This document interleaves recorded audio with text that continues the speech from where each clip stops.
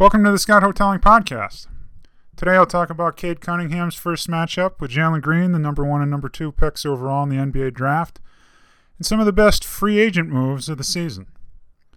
First, the Houston Rockets defeated the Detroit Pistons 111-91 in an NBA Summer League game in Las Vegas on Tuesday, which obviously marked the first head-to-head matchup of Cade Cunningham and Jalen Green. Jalen Green led all scorers with 25 points on 6 for 11 shooting, including 3 threes, while going 10 for 11 from the line. But Cade led Detroit with 20 points, hitting 4 threes, while going 8 for 18 from the field.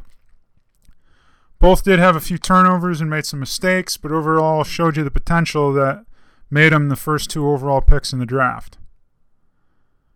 I think the even bigger story was just how well Alperen Sengun played.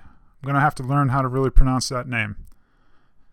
The 19-year-old center out of Turkey might go down as a steal of the draft as he fell to Houston with a 16th pick. He had 21 points, 8 rebounds, and 4 blocks. A couple of highlight reel plays, including a block on Cade Cunningham and a nice drive by Tyler Cook for a dunk in the 4th. That was really nice. Nice little pump fake at the three-point line and blew right by him. Obviously, it's tough to get too excited because obviously it's just Summer League, but there's at least room for optimism for the future of both franchises. On to free agency, I really like the Kyle Lowry deal. I think that's a perfect fit for the team. You get a bit of toughness, defense. Obviously, he's an NBA champion, physical player. There's a whole lot to like about it. I think that's a really good fit. Russell Westbrook and Carmelo Anthony deals I really like too, but that's just because of the attention. I mean, that's going to be a show that you're not going to want to miss. And even if you don't really want to tune in, you kind of have to tune in just because it is what it is, right?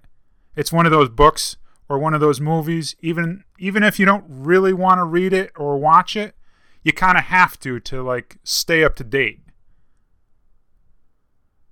I also really like the JaVale McGee signing for Phoenix. 1 year, $5 million.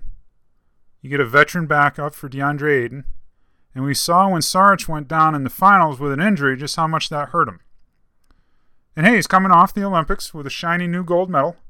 And he got some time to play with Booker too. So, I really like that one as well. Another one I liked was Malik Monk. He signed with the Lakers. And he played really good in the beginning of the year. But then he got injured. Shot the ball really well, over 40% from 3. So if he can do that again this year, that'll be huge. So that's the podcast for today. Thanks for checking it out, and we'll see you next time.